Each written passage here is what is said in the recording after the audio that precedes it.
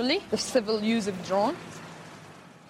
Is the threat to privacy posed by the civil use of RPAS radically different to other forms of technology, such as a camera phone?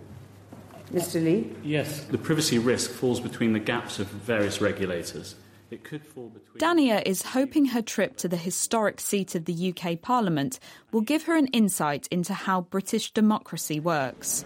I like the way that they discuss it. It wasn't tense like we have back in Libya, because sometimes in Libya it gets too tense that you can't even understand them. I hope that one day we could reach to that level of discussion and that level of dialogue, because that's what we really miss, and this is what we really want. News back home in Benghazi is playing on Taha's mind, so he tries to get through to his friend Osama, who is still in Benghazi, while he waits for his UK visa to be renewed. Osama tells Taha that no one can work. Virtually all the offices have closed down. The roads are closed at sunset, and that Benghazi is like a ghost town.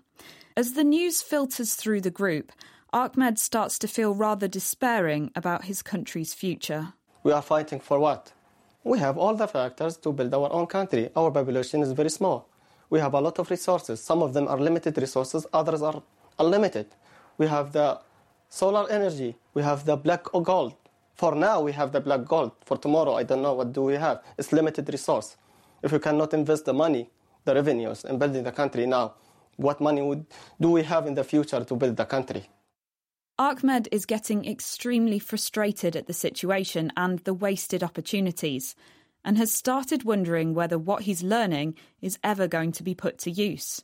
For me personally, I can't hold a gun and fight. So the only thing that I can do in order building Libya is to try to apply what I learned. We're trying to do our best as a Libyan youth. And as a matter of fact, Libyan youth is the majority of Libyan population.